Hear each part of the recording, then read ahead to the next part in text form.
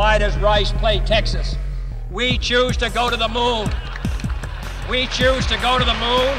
We choose to go to the moon in this decade and do the other things, not because they are easy, but because they are hard.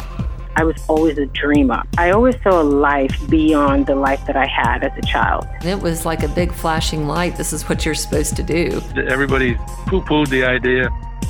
Network said it couldn't be done. You're in that zone, and it's that out-of-body experience where it just, everything clicks. Sometimes you have those dark moments. I was so depressed when I got fired. I was so mad. People don't need to be afraid to fail. And again, that's where you learn. You shouldn't be afraid of adversity. You know, that is the thing that makes you strong. This is Jerry Levias. This is Jody Markel. This is Chi Yan. This is Dick Vitale, and you're listening to American Achievers. Welcome to American Achievers, the podcast that celebrates ambition, commitment to excellence, risk-taking, and tenacity on the road to success. I'm Keith Dedevitt. Some of my guests are world famous. Some are rather obscure. Our weekly lineup includes entrepreneurs, athletes, military heroes, civic leaders, artists, and media figures. What they all have in common is a sense of undeniable purpose and an intriguing story that reflects the power of the American dream. Legacy can be a magnetic and unpredictable force. Perhaps you decided to become a plumber, or a pilot, or a doctor, or a soldier because you felt compelled to follow in a relative's footsteps. Some professions certainly run in the blood. Adam Wright was born into a musically gifted family. And when he was still a boy, his uncle, the country music superstar Alan Jackson, made the prospect of success in that ultra-competitive field seem tangible, perhaps too tangible, for an aspiring guitarist and singer who spent many years holding down a series of steady but unfulfilling jobs while chasing his own neon rainbow. Inherited talent gave Wright an edge when he and his bride took the leap and moved to Nashville, and he eventually toured with several big stars, including Loretta Lynn. But the music business is full of talented people who never managed to crack the secret code. The drive that has propelled Wright to become a Grammy-nominated songwriter isn't all that different than the formula employed by your family physician or the business owner down the street. He found something that stirred his soul and dedicated himself to becoming really good, writing songs that demanded to be heard. Let's talk about the seductive power of music and the mysterious art of songwriting with Adam Wright.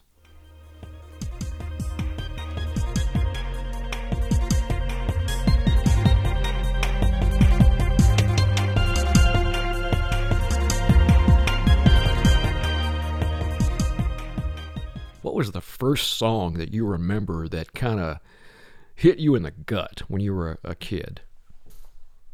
Oh, like really made an emotional impact? Yeah. Gosh, that's hard to say. Now there were some things that I found very exciting, which is different, I think, than getting hit in the gut. I don't know that I'm not sure that I had the emotional capacity to be hit in the gut until about 4 years ago. But I do remember finding some things very exciting as a kid. As a matter of fact, I listen to music sometimes. I get up really early in the morning before the kids and everything, just kind of drink coffee and usually listen to music or read something. And I was listening to Satisfaction, Rolling Stones. And that was one of the first things, Louie and Satisfaction. I remember distinctly the first time I ever heard them, and it just like lightning went off. I just never heard anything like it. It was just, it just altered everything. It just opened the door to how exciting sounds could be and songs could be. And I don't know, man, I was very young. I mean, I was probably younger than my kids are now. I was probably, 6 or 7, and I remember finding my dad's records and dropping a needle on a Rolling Stones record and hearing that guitar riff on Satisfaction. And I had no idea what I was hearing. It was just so exciting to me. And then as you become more educated in music or just exposed to more music, that I think that happens, much less often. It takes a lot more to excite you because you've heard everything to a degree, but it still happens. And my kind of journey musically is I can pinpoint the times that's happened and sort of altered my course in a way. But anyway, to your point, I'm not sure, but I do remember the things I found very exciting, and that Satisfaction was one, Louie Louie was one. What was it about those two songs? Two classic rock songs from the 60s, obviously, before your time. Much before, yeah. Yeah, what was it about those, the sound of it, the visceral nature of it that kind of hit you? I think I'm still trying to figure that out. I think that's why I was kind of listening to the Stones this morning. I don't know. It is distinct, and it is. It does stand out. And even then, I mean, there were some interviews that I looked at about when that song came out, and it was different. It was different then, much different than what I was hearing. I mean, I was, when I was listening to this as a kid, I mean, it was the early 80s. And so it was much different than, everything that was going on around me then, for sure. Yeah, and I'm sure it also, you can now appreciate it, as a middle-aged guy now, that Mick and those guys they were so young when Satisfaction hit. Mick was what, maybe 20, maybe? They were children. I mean, they were children. And how exciting that must have been. Or maybe they weren't even aware of it. I don't know. But, I think I guess it was their first big hit. It turned them into, stars. They were sort of just another band, and I think that was the thing that launched them. But the calculus that makes a song like that or a record like that, I don't know. I mean, if people knew what it was, they would do it every time. And I don't think people know what it is. And also, people need to understand that you came from a very musically gifted family. And tell me about your family. Well, my dad is a piano player and a singer also, and his father was a piano player. Prior to my grandfather, my dad's dad, I'm not sure. I know that I think my dad's grandmother played harmonica, and I think he had a granddad or a great uncle that played a fiddle or something. But my granddad, I think, was the first actually, educated musician. He was born blind and went to a school for the blind in Macon, Georgia, and began to take piano lessons and woodworking lessons also to learn how to repair pianos. But the musical lessons were intense. It was classical music, and I spent a lot of time with my granddad playing music and just listening to him talk about music. We spent a lot of time in his music room at the piano, talking about things and listening to him talk about. He used to arrange for big bands, and I mean, he was a very educated musician. And a very talented musician, but his education just really put all of that together for him. He was very accomplished. And he described to me when he was in Macon, they would have to take, for instance, I remember him talking about learning a Rachmaninoff piece. And, when you have your vision, you can look at sheet music and read as you play. Basically, sort of hunt and peck around the notes as you're reading the sheet music until you get it under your fingers, and then it's just a matter of practice. But what they had to do without their sight was the sheet music was in Braille. They would have to memorize sheets of music, an entire I don't think they would do the entire song at a time, but entire sheets they would have to commit to memory before they ever actually played them. So his ability to hold in his mind harmony and rhythm before he actually plays it was scary. He really there were things going on in his mind that were just so far beyond what a musician that had never had to learn that way was able to do. He was dangerous. And then my grandmother sang, and they used to arrange and lead big bands around the Southeast. They were touring musicians, before he settled into music education. He was a teacher and a piano tuner, which is how he really made his living. So that was my dad's side of the family. And then my mom's side of the family were all singers. Some of them could play instruments, and they've learned to play them since. Over the last 20 years, they've learned to play mostly stringed instruments. But prior to that, I think they were just singers, mostly in church and just around the house, sort of front porch singers. Although they could read music, they weren't players, really. But a lot of music. I mean, there was a lot of music going on all the time. Somewhere in that story with your grandfather, there's a metaphor somewhere about the creative process. In other words, something magical about it. You either have it or you don't. Yeah. I think that I do. I think that's a gift that you're born with, or it's something in your genetics, I suppose. And the way that a skilled athlete, has I don't know, longer leg bones or a strange attachment in their hips that allows them to do things that other athletes can't do. It's just a gift. Having an ear, the way an artist has an eye. You can cultivate a certain amount of that. You can work hard, and you can learn technique, and I think you can learn theory of anything, any skill, from plumbing to guitar playing. But I do think there's a certain amount of gift that you just show up in the world with that's going to make the difference between being pretty good or adequate and possibly being great. Did you always aspire to be a performer and a songwriter, or was that something that took you a while to come to? Songwriting, I didn't even think about it when I was younger. I mean, it's the vehicle through which all of the other stuff that any music fan finds exciting has to travel in. But I just never thought about being a songwriter. I just found music exciting and had to be a part of it somehow, whatever that meant. And I wasn't very specific. If I found something that made noise, I picked it up and tried to make noise with it. I just had to be a part of the whole thing. There was one time, I guess I was in elementary school, and at the church, they said they were going to have they offered recorder lessons. I didn't know what a recorder was. I think that's something that John Boy played on the Waltons one time.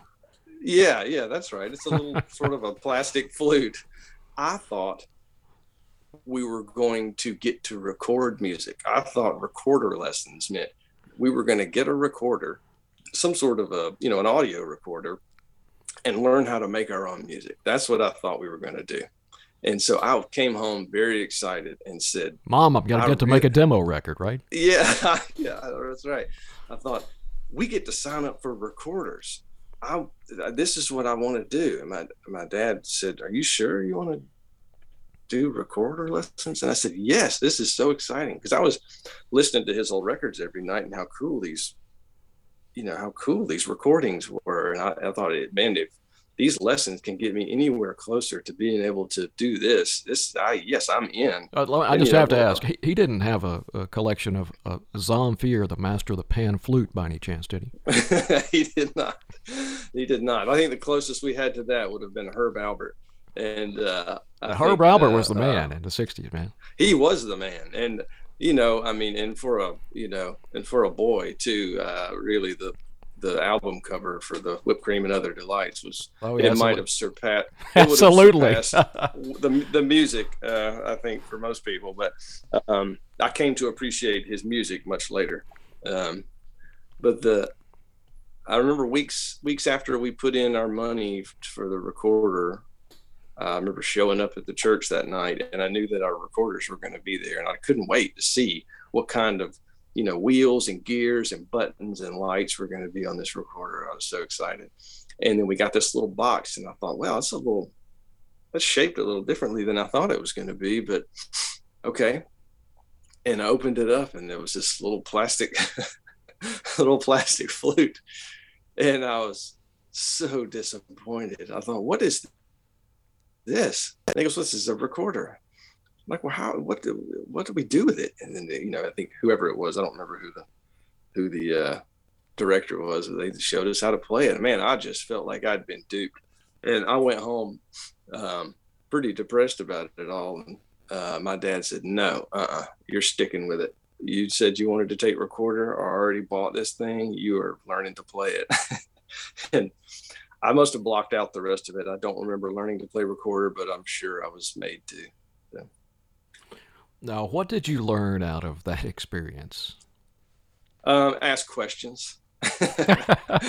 Yeah. Well, beyond that, what did you learn about the fact that your dad made you live up to your commitment on that?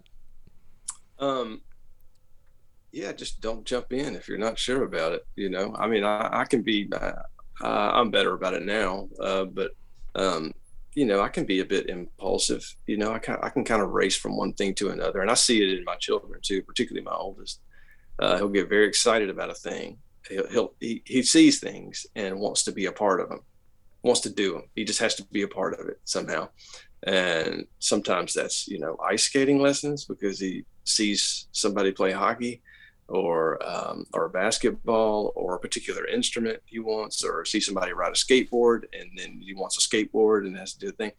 And so we have to sort of curb that a little bit and make him realize that there's a time commitment and a financial commitment to all of these things. And, we can't just stop and start everything that you get excited about, while also not trying to squash all of his enthusiasm, because it is, curiosity is, that's stardust. And yeah, I think you have to keep that alive and not go to the poorhouse somehow.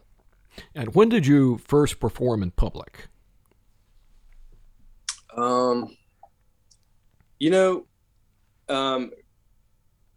Aside from, maybe doing the Christmas show at our, kindergarten and first grade, which I don't think counts. I remember being cast as Christopher Columbus in a school play when I was in elementary school. I think it was second grade. It had to be later than that. It must have been fourth grade. And it was a singing part, and it wasn't singing with a choir. It was me singing by myself. I didn't know Chris was that talented.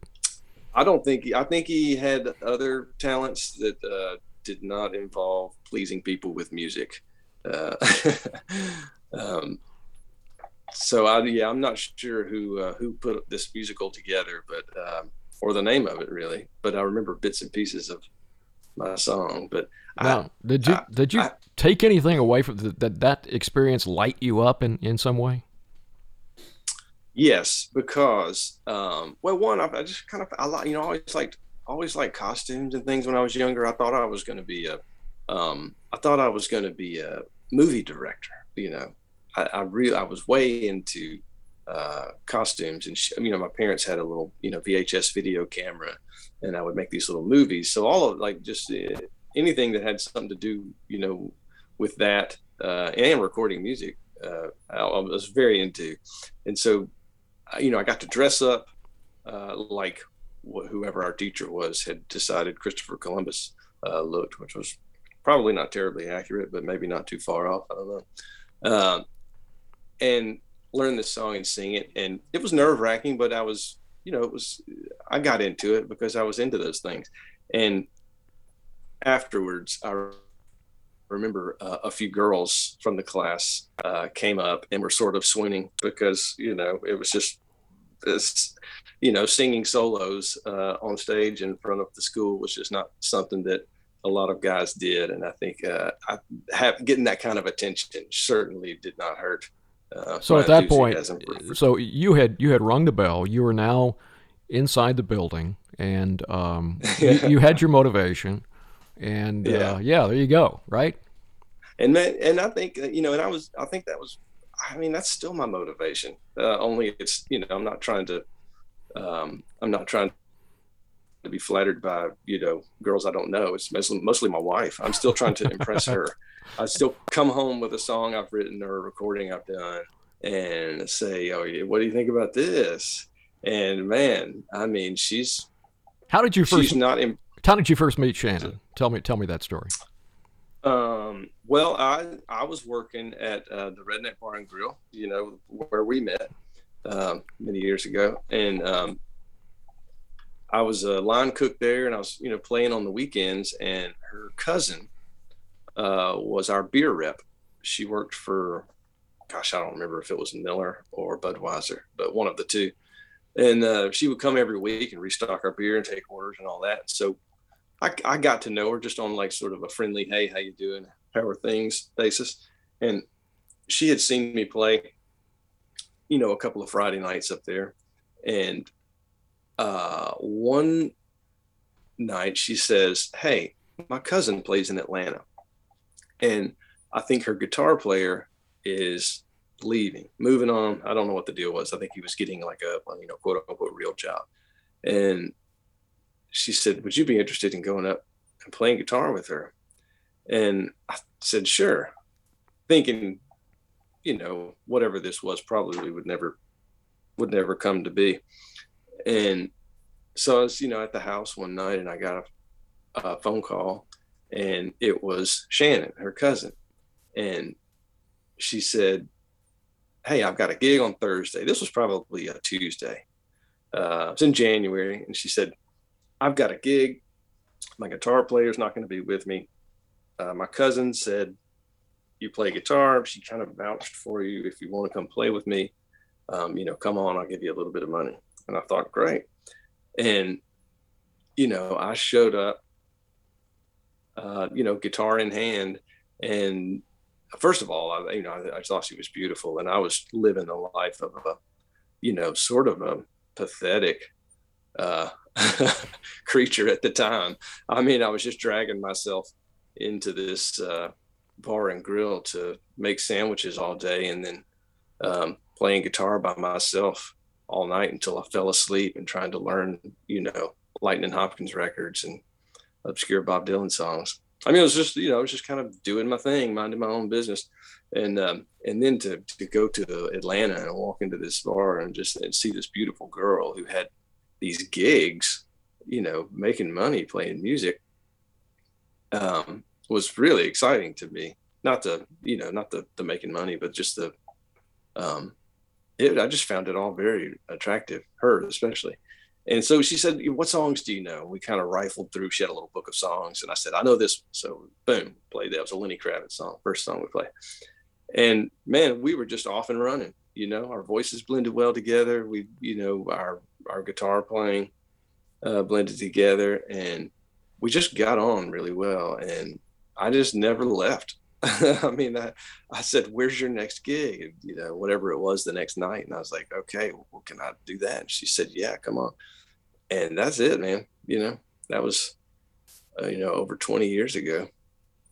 And also at that same time, of course, your uncle had become a huge superstar, Alan Jackson.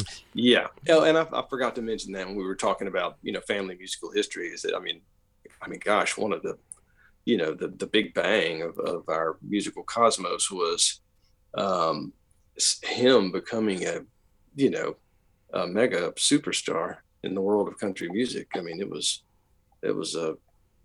It doesn't happen to many families. Did that make it, that his remarkable success, did that make it seem real, that the possibility of making a real living doing this?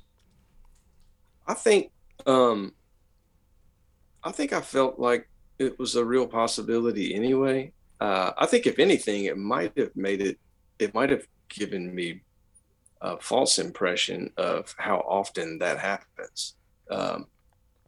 Maybe because I'd seen somebody, that I knew. I mean, I was, we were close to them. We saw, we ate lunch with them I ate Sunday lunch with them all the time. And, it wasn't a distant relative that I hadn't known. It was, somebody that I grew up with became a superstar.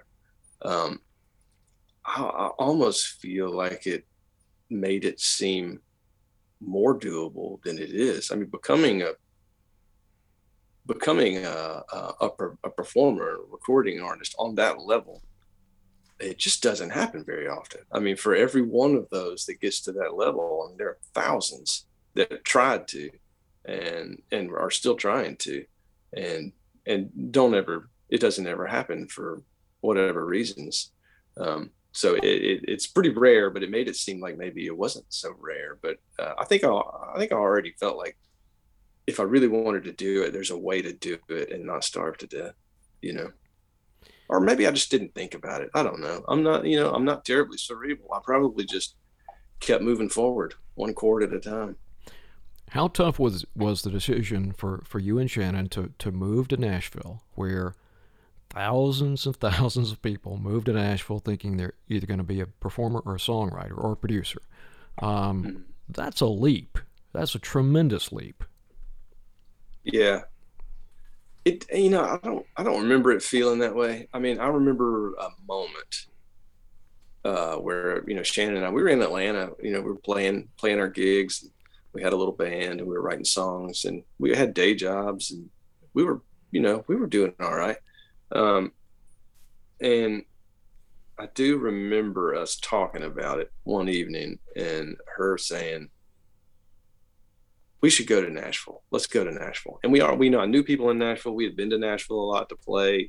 Alan and Denise lived there. I mean, it wasn't a distant land that I had no bearings. It was a pretty familiar place.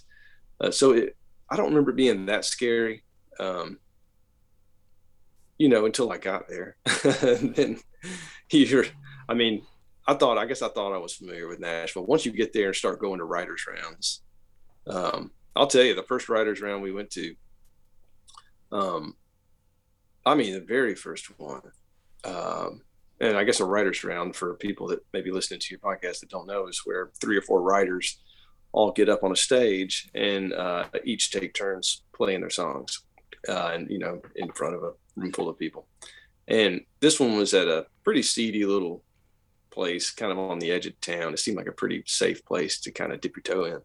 And I remember Danny Dill was first. No, Don Wayne, Danny Dill, and I can't remember the other guy that was there. I'll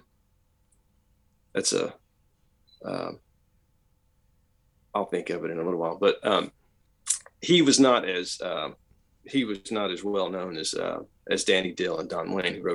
Don Wayne wrote Saginaw, Michigan, and Country Bumpkin.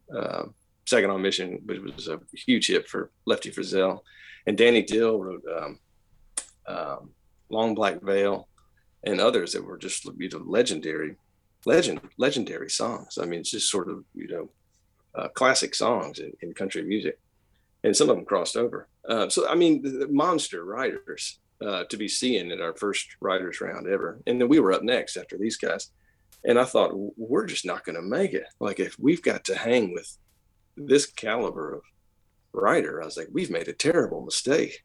And maybe we had, I don't know, but the job was, at that time, you get there, you get in any room you can get in, write with whoever you can write with, and learn how to do this job, and we were sort of sitting at the feet of some really, really great writers who had huge careers in Nashville songwriting, and were somehow willing to write with us. And the city was different at that time. You still had people like Lucinda Williams and Buddy Miller, who's still there, but he doesn't hang out like he used to. Julie Miller was still out and about and hanging out. I mean, it was still it's a songwritery town now, but it's also a lot of other things. And the type of songwriters that are there now are different. They're sort of slightly removed from the taproot, I think, as my friend Richard Bennett might say. There's not a truck driver or a salesman or a writer who doesn't think they have a country song in them. And that's true. I mean, yeah. So what did you think that it took to write a country song, and what does it really take? What did you learn that it takes? Patience, I think. And perseverance. You just have to write it. I mean, everybody says this, and it's because it's true, is that you just have to write a lot of bad songs, to get to good songs. A friend of mine, Jay Knowles, whom I've done a lot of writing with, a very good writer in town, he always said he thought you had to be over 40 years old to write country songs. Like if you're under 40, you just don't know what it means. But I think he's right. But I also think that people's idea of what country songs are has changed so much that, it's just different. It's you'd have to define country music and country songs first before you could qualify who could best write it, or how to do it. But man, at its core, what I've always tried to do is sort of the same thing that the writers in other genres that I admired have tried to do, which is simplify a thought or an emotion or a situation as much as you can, and in a way that sounds like the way that you would think or the way that you would talk. Hank Williams was brilliant at it. Johnny Cash was brilliant at it. Merle Haggard was brilliant at it. And a lot of other songwriters that, the world doesn't know, were brilliant at it. I think when it gets too, for lack of a better word, writery, when there are too many flourishes, when it sounds like you were sitting at a desk and sweating, is when it doesn't work. And you have to sit at a desk and sweat or it doesn't work. But if it sounds like you did, it's not the same thing. It doesn't have the impact and it doesn't have as wide an appeal. I think the simplicity and the power that you can put in the simplest way, to me, is like the magic of country music. When it's done really well. I mean, and that's a hard thing to learn. I mean, most people want to chock things full of stuff. It's like a young guitar player that wants to play all the notes he can play, and you don't hear those notes, but once you learn to play 3 notes instead of the 15 and they all mean something, then you're kind of onto something. And to me, that's what really good country songwriting achieves. When you listen to somebody else's work today for the first time, you hear a really great song that touches you emotionally. Mm-hmm. What does that experience mean to you? I wonder if it means something different to you as someone inside the gates than it does to the rest of us. That's a good question. I think it's hard for me not to analyze songs as a songwriter, which can be a little bit of a drag. But you still can't you can't separate yourself from the emotional experience, though, right?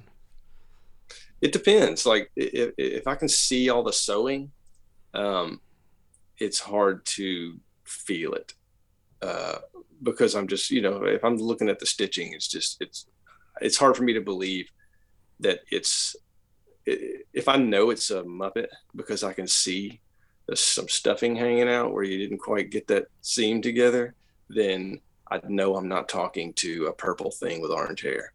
But if I don't see all of that stuff, if that's good enough, then I'm in the experience and I'm having a conversation with an orange thing or a purple thing with orange hair. And I think it's just a matter of experience, but it still happens to me. And sometimes it happens to me with songs that, I've heard a lot, and then they hit me again in some way. And I don't know what parts of that make that happen. but that's what pulls you on, though. I would guess that the inverse is also true, in the sense that you now have to work harder to move yourself in your own work, right? Yeah, that's true. And it seems like because it does happen, and it seems funny to be moved by your own ideas and words that you're working on. It seems a little arrogant and self-centered, but you sort of have to start there in a way, if it's that kind of song, if it's meant to be an emotional song, if it's not just meant to be clever or fun or groovy in a way that's, just satisfying in that way. If it's supposed to be something meaningful, those usually have to be honest, at least in my experience, or at least something in there has to be honest.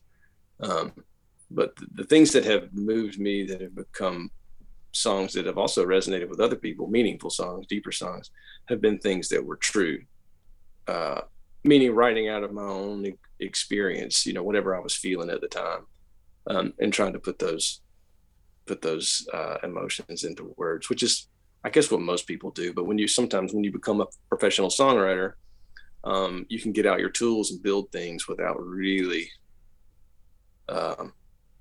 stopping to think what you're building means, or if it has to mean anything. Sometimes you're just doing work, which is not something to be proud of, but it just, when you're doing it, it'd be hard to have an emotional day every day when you're working,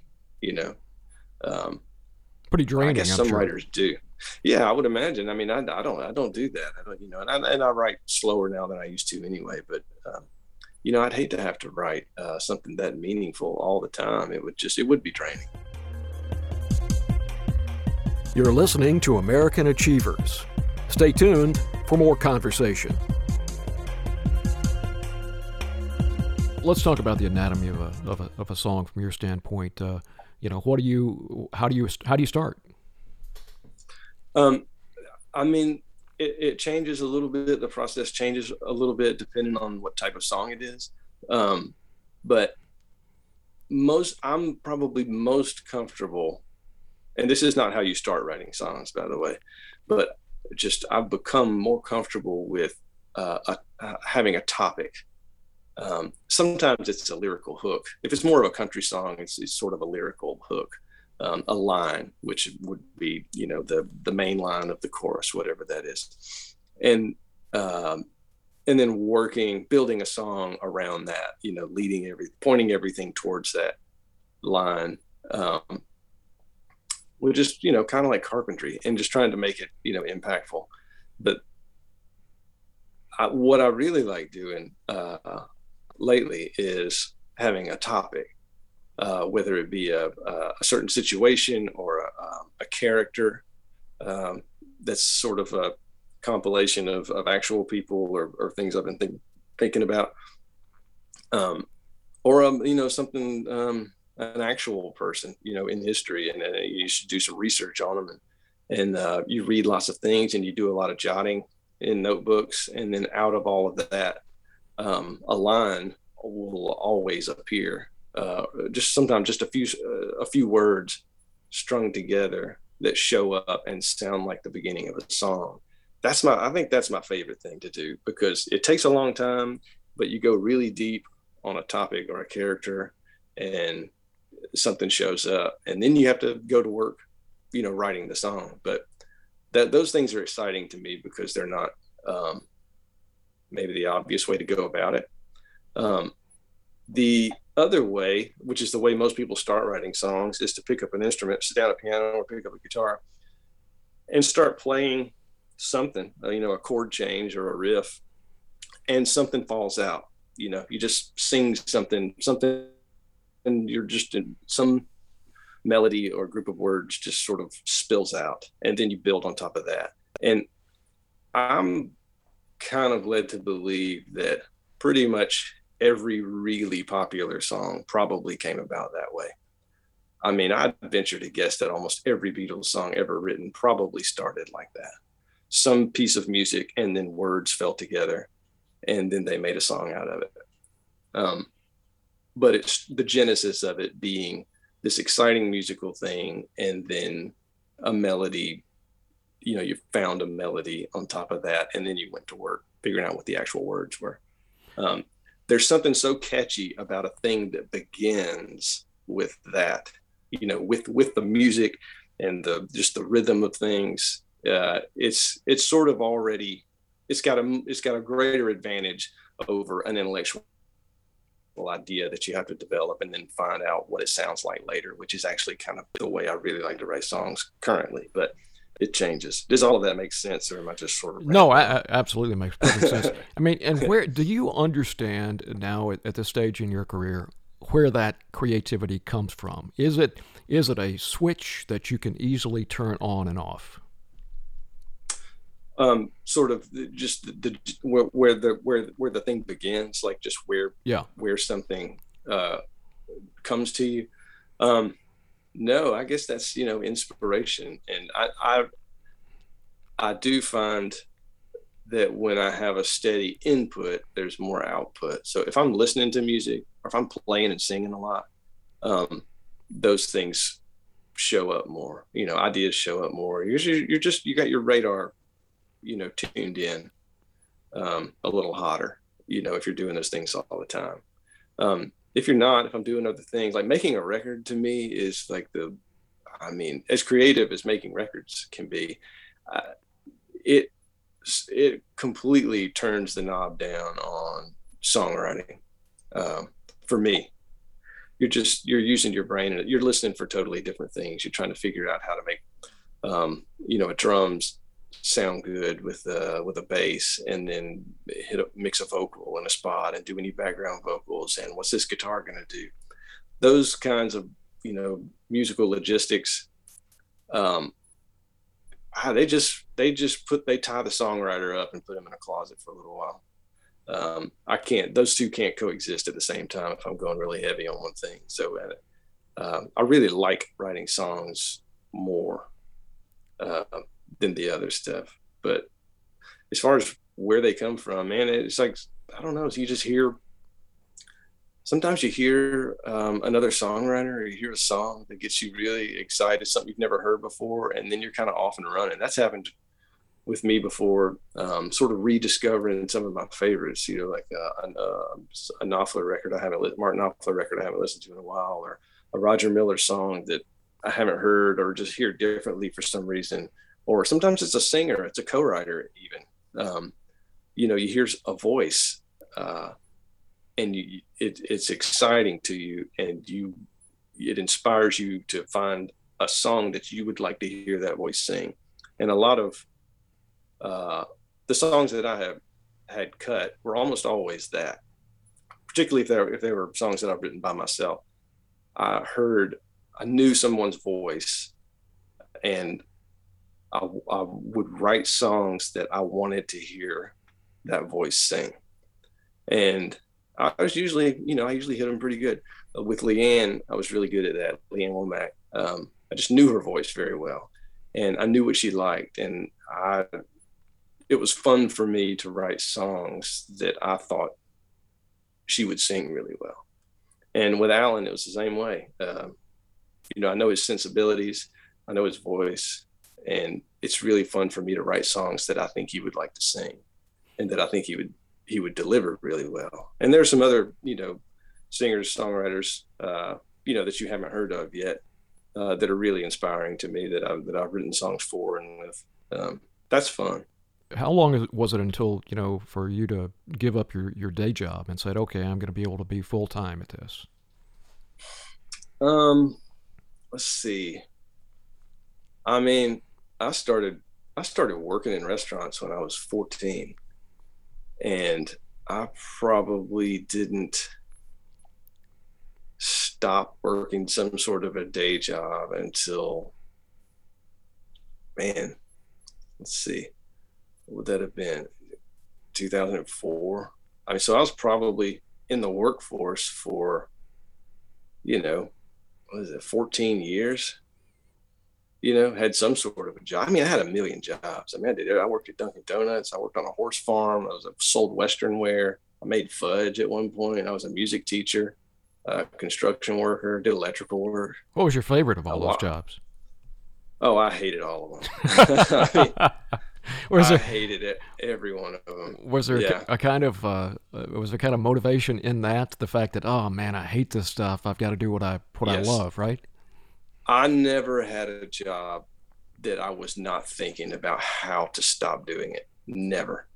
I mean, every minute, every hour of every week, in any job I ever had that didn't involve music, I was trying to not have to do it again. And I had some great employers. I had some great, students when I was teaching music. I mean, it was nothing like that. And I was thankful for the paychecks, it kept me alive. But I never wanted to do any of those things. All I wanted to do was play music. And so every minute spent doing that I looked at it as a minute, one less minute I was going to get to do what I wanted to do. I couldn't wait. And it took me a long time. I mean, gosh, I had a million jobs. I just didn't have them very fast. But I don't take it for granted. The fact that I get to get up and put a guitar in my hand and think of what I want to sing, or go play on somebody's record, or go do a show. I mean, I appreciate it. I clocked in a lot of hours in jobs that I really did not like. And I really appreciate the fact of being able to do what I want to do every day. And I'm trying to keep that going, trying to keep the dream alive. It's a little harder now than it was, 10 or so years ago. Well, that drive that you clearly had to be in the music business, how much of that was, I do not want to do this, I want to do this, and therefore I'm going to pursue excellence in this, and I'm going to do what it takes? I think you have to be. There are so many other people trying to do this. I think you have to be pretty hungry. And, I've seen a lot of people kind of blow through and get lucky, just kind of walk in and somebody hands them an armload of success. And they just, a lot of times though, when that happens, they get tired of carrying it and they put it down and they go do something else. Those of us that have had to sort of, kind of slog through the stuff a little bit, I think we don't put it down so easily. But, I think you got to be pretty hungry. And still, I mean, gosh, I've been doing this for a while, and I'm probably harder on myself now than I've ever been about being better. And, not necessarily better than other people, but better than me. I don't want to write the songs I wrote 6 months ago, or last year. I want to write, or last month, I want to be the best that I can be. This is what I'm doing. And it's constant, man. You have to be pretty diligent. I think you can get kind of lazy because, it's the music business to some degree. I mean, you're your own boss. You can work as hard as you want to, right? Or not. You can work or not. Yeah. And, there's a lot of freedom. And if you're the kind of person that thrives with that, it can be a great thing, because people will leave you alone. And I enjoy being left alone. I mean, my dream is to just be left alone and work my brains out. And then, then you got to go find a way to make the rubber meet the road at some point. But if you're not that kind of person, if you need someone to sort of say, okay, go do this, and then do this, and then when you do this, we'll see how this works out. A publishing deal is probably not the gig for you. I mean, you can really just sort of, if you wanted to, I mean, you could probably get into video games and just waste 14 years of your life. What would you say to a young person today who has a dream in something, whether it's music, some sort of art, some sort of business or whatever, that something that does not, you can't look up in the dictionary and figure out how to do it. There's a circuitous route to it, and there's a magic to it that you can either find your way through the maze or not. What would you say to someone like that about identifying a dream, cultivating a dream, and achieving a dream? Gosh, man, those are, I'm not sure I have ever been I don't think I ever saw a really clear, definitive goal in mind. You know, and probably if you read any book on success, I mean, that's probably the first thing they would have you do is sort of, you know, mark a very clear goal and then you know, figure out how to get there. I just never did. I just always wanted to work. I always wanted to be busy getting better at this. That's all I wanted to do. That's still all I want to do. I mean, all I want to do is progress. I just want to be better all the time. And just go deeper with what I'm doing and just stay inspired. And through doing that, I have found people that resonate with the work I was doing. And that has kept me alive. You know, I've met some songwriters that, you know, they just want a number one hit. That's what they want. And how they get there, why they get there, what they get there with is secondary to the thing. And some of them make it and some of them don't. The ones that do, it seems, well, I've seen it different ways. I've seen some people do it and they're fine with it, and the success begets more success.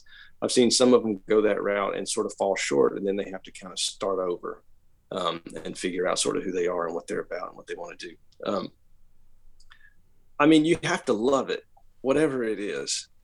You have to love it, especially with a thing like anything, really, like any big undertaking. Like if you love it, you're going to do it all the time. And if you do it all the time, you're going to get better. And if you get better, you're going to love it because it's going to feel better to you. And then you're going to do it more. And then you're going to keep getting better. And I think it's got to be something you just really love to do. Outside of that, I mean, I wish I had some tools for success. I'm just not sure that I do, you know. You could apply that philosophy to anything. It seems like it. I mean, I think I would want the guy, you know, I don't know, designing car tires to sort of be excited about designing, you know, not just kind of phoning it in, whatever it is. Yeah. Passion is the key to life in so many ways. You're right. Yeah. Passion is the key to life. And yeah, you're right. That applies to everything. If you're passionate about it, you're going to do well, you know. And success is, you know, defining success is tricky. You know, I'll tell you, I know I'm running my mouth a lot, but you know, the closer to a mountain you get, you know, the taller it looks, you know. And that's kind of the way it's been with this thing. From far off, you see people, you know, people that have been on top of a mountain, and you go, "Oh man, that's cool." That doesn't seem like it's that hard to do. And you get closer and you get closer and you get closer and you get to the bottom of it, and you realize it's straight up, man, and you can't even see the top. But you're closer than the people that are 3 miles back just looking at the mountain. But it feels like you're farther away from the top at the base of the thing. And it's always felt like that to me. It's like the closer I've gotten to whatever success is, it feels like I have so much farther to go before I, you know, get to a point. And it's easy to get frustrated. There are a lot of, especially now, like the landscape has changed, and, you know, with streaming and, you know, the value of a copyright is just so much different now. It's much harder to earn a regular living, you know, as a songwriter or musician than it was 15 years ago. And it's doable, you know. I mean, I do it, but it's a lot trickier. You have to work a lot harder, and you have to sort of diversify your, you know, you got to do different things. And I was sort of in the throes of one of those weeks of frustration, and a friend of mine that I have not seen in, over 20 years, but we used to play clubs together back in Athens and Atlanta. Terrific singer and wonderful person, but I haven't talked to him forever. And she you know, she stopped doing music, and, she's very happy. She lives, I can't remember. She lives, I think, in Boston, maybe, and married, has children. She has a wonderful life. She's very happy, but she stopped doing music, and she was a truly gifted singer. I mean, gifted singer. She never had to try very hard to be great. And I remember she called out of the blue. It wasn't out of the blue. Actually, I sent her a painting of mine, and she called to thank me for it. And she goes, "How's it going?" And whatever was happening that week, that afternoon, I was particularly frustrated. I was like, "Oh man, this and that, just music business stuff." And she goes, "What are you talking about?" And I was like, "Man, I'm so frustrated by this and that, man. I don't know." And she said, "Man, you made it. Like, you did it. None of the rest of us did it, and you did it." And I've never looked at it that way. And this was a year ago. It could be that I don't see the fact that I'm successful, and I feel like I'm always trying to achieve something, but it did change the way I look at it, in a way that I am doing it. And there's a lot. I mean, I have a long way to go, man. I have a long way to go. But I mean, it was kind of emotional to hear everybody I know's in the music business, man, and so we're all talking about the same struggles, and to hear somebody from the outside go, "Man, you're doing good." It just felt really good. It felt really good. When was the first time, I'm sure you remember this vividly, a major artist got in the studio and interpreted your song, and I'm sure you were right there, and how did it affect you? It would have been an Alan Jackson cut. It was, there were two that he cut at the same time. I don't remember which one we heard first, but there was one called "If Love Was a River" that Shannon and I wrote together. And then there was one called "Strong Enough." And this would have been in, 2002, maybe 2003. It was, it's breathtaking. It's surreal to hear somebody that popular and that on that level sing words that you wrote at your crappy kitchen table with a gnawed up pencil, in a notebook that has coffee all over it. You feel like a fraud. I still do when I hear great singers sing words that I've written. I think, man, I've just ruined their careers. I think they really should have gotten a hold of a real songwriter's song. Like, I should tell them to not do this. But you don't, because it makes you so happy to hear them doing it. It's the dream. It's the dream, especially people like Alan, and who's one of the most celebrated songwriters of any genre, but particularly of country music. Yeah, particularly you're talking about Alan, a guy who's a great songwriter in his own right, not just a performer. So in order to touch something that is right for him, to get it in his voice, to have that Alan Jackson type magic, that's an achievement that's 2 or 3 steps beyond the ordinary. Yeah. And he doesn't make exceptions for me because we're related. Like, that doesn't enter into he's not going to record a song he doesn't like because I sent it to him. I think it's probably almost harder for me to get something cut with him, honestly. But I work hard at it because I know how good a song will be when he sings it, if it's the right song for him. And that's exciting. It's an exciting thing for me to try and do.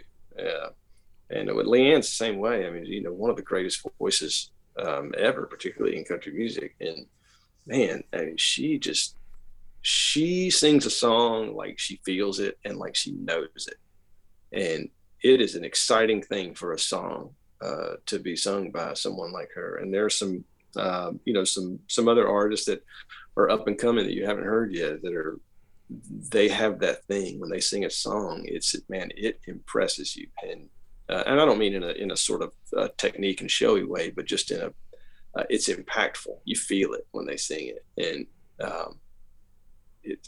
that kind of keeps you wanting to crack a notebook and get some work done. Well, obviously, people all around the world have heard your songs. You had 2 Grammy nominations. Yeah. Let's talk about your mega hit. So You Don't Have to Love Me Anymore. I mean, that was just that was just a tearjerker. Where did that come from? I wrote that with my friend Jay Knowles. And he and I used to do this thing. It doesn't get done very often. The pace of the song mill runs pretty fast. And so people just want more songs, newer songs. What'd you write this week? What'd you write today? And he and I got on this kick where we would write for weeks, sometimes a month. We would write every day. It was like we were running a song shop, and we would show up at the shop every morning and write every day for weeks, just with each other.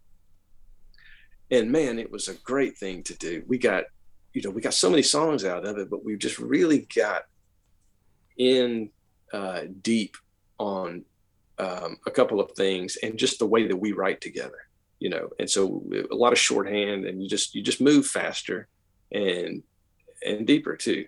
And we wrote that. I don't know if it started as an idea or if we just, and Jay, I think it probably started with, he just probably sang the first words and then we just kind of knew what it was about. I don't know, but I do remember us working on it and it not being very good. And we went to lunch, came back, worked on it some more. And I think the next day we showed up and we were still going to work on it. And it was not the same song that it became, but it was some version of it that we hadn't quite unlocked yet. And I think I showed up the next day and was really frustrated with it. I thought it was okay. And it was, it's a slow song. So it was kind of tough to keep banging away on a slow song like that, especially when it gets broken. And I thought, man, I got this other idea. Let's work on this. And it was kind of a more upbeat thing. So we spent, I think, the rest of that day working on that song. I don't even remember what that song was, but at the time I thought it was a lot better than So You Don't Have to Love Me Anymore. And then we show up the next day and we're sort of hanging out, and Jay says, man, this other song is so much better than this one. So You Don't Have to Love Me Anymore. It's really good. We need to figure out what's wrong with it and fix it. And I was kind of reluctant, but we were riding around Music Row. I think maybe going to get something to eat, or I think we were riding around drinking coffee. I don't know, not writing. And whatever was broken with it, we figured it out. It's like we were talking about the verses and whatever. I can't remember what it must have been something in the chorus that just wasn't landing. And one of us said it, or we kind of both came to the conclusion. We both just we knew it when we had it. And we got back to his office and finished writing it, and that was kind of the shape it stayed in. And we thought it was really good, and we thought it would be a great song for somebody. And we recorded it, did a demo of it that I sang, and I sent it to Alan. And he called me like 7:00 the next morning and said, "I want that song." And I thought, boy, this must be better than I think it is. If he called me at 7:00 in the morning saying that he wants to record it, and he was on his way to the studio, by the way. And I said, great, it's yours. And a couple of weeks go by, they're kind of putting it into shape, and then he finally sends me a rough mix of it. And man, it just it made me cry. I was so much a part of the construction of the song that it's easy to sort of put the emotional, impact of it, put that away and sort of get busy making sure it doesn't have any holes and stuff. And he sang the song back to me in the way that made us feel it to want to write it in the first place.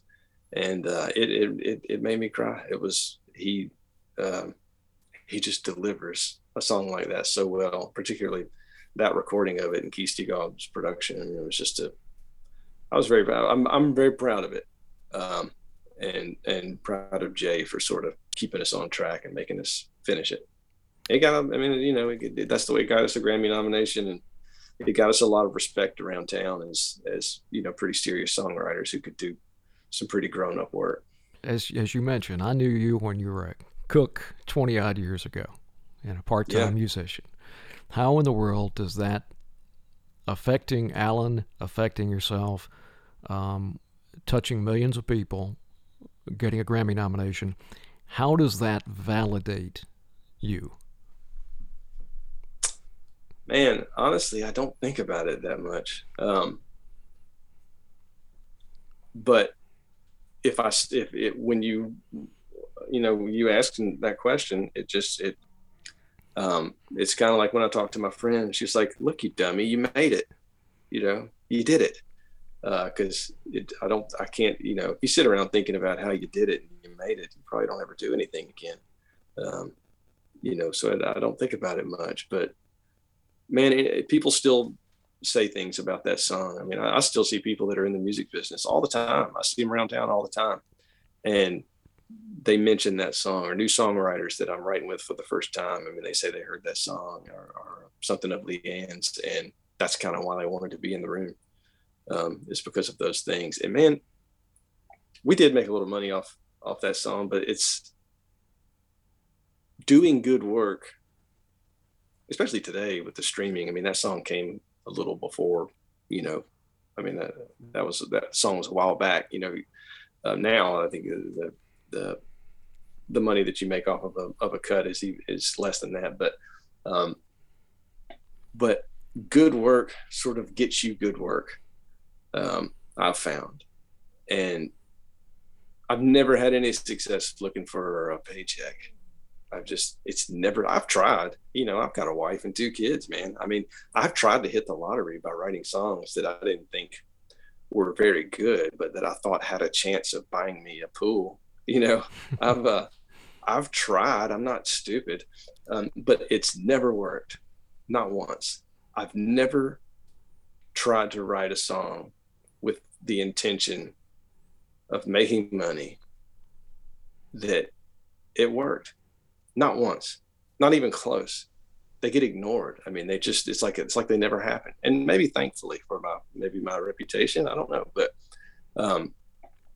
the only things that have ever worked for me were things that I felt, that I was really inspired by, that I was really excited to work on, songs that I was really proud and excited to write. Those are the only things that have ever had any effect on me being able to make a living as a songwriter. And that's been a lesson to me. That's one of the things I've learned, is to spend more time on things I'm truly excited about. It's never steered me wrong. What is the toughest lesson, would you say, that you've learned about chasing success? Don't compare yourself to other people. I think I've learned that lately, because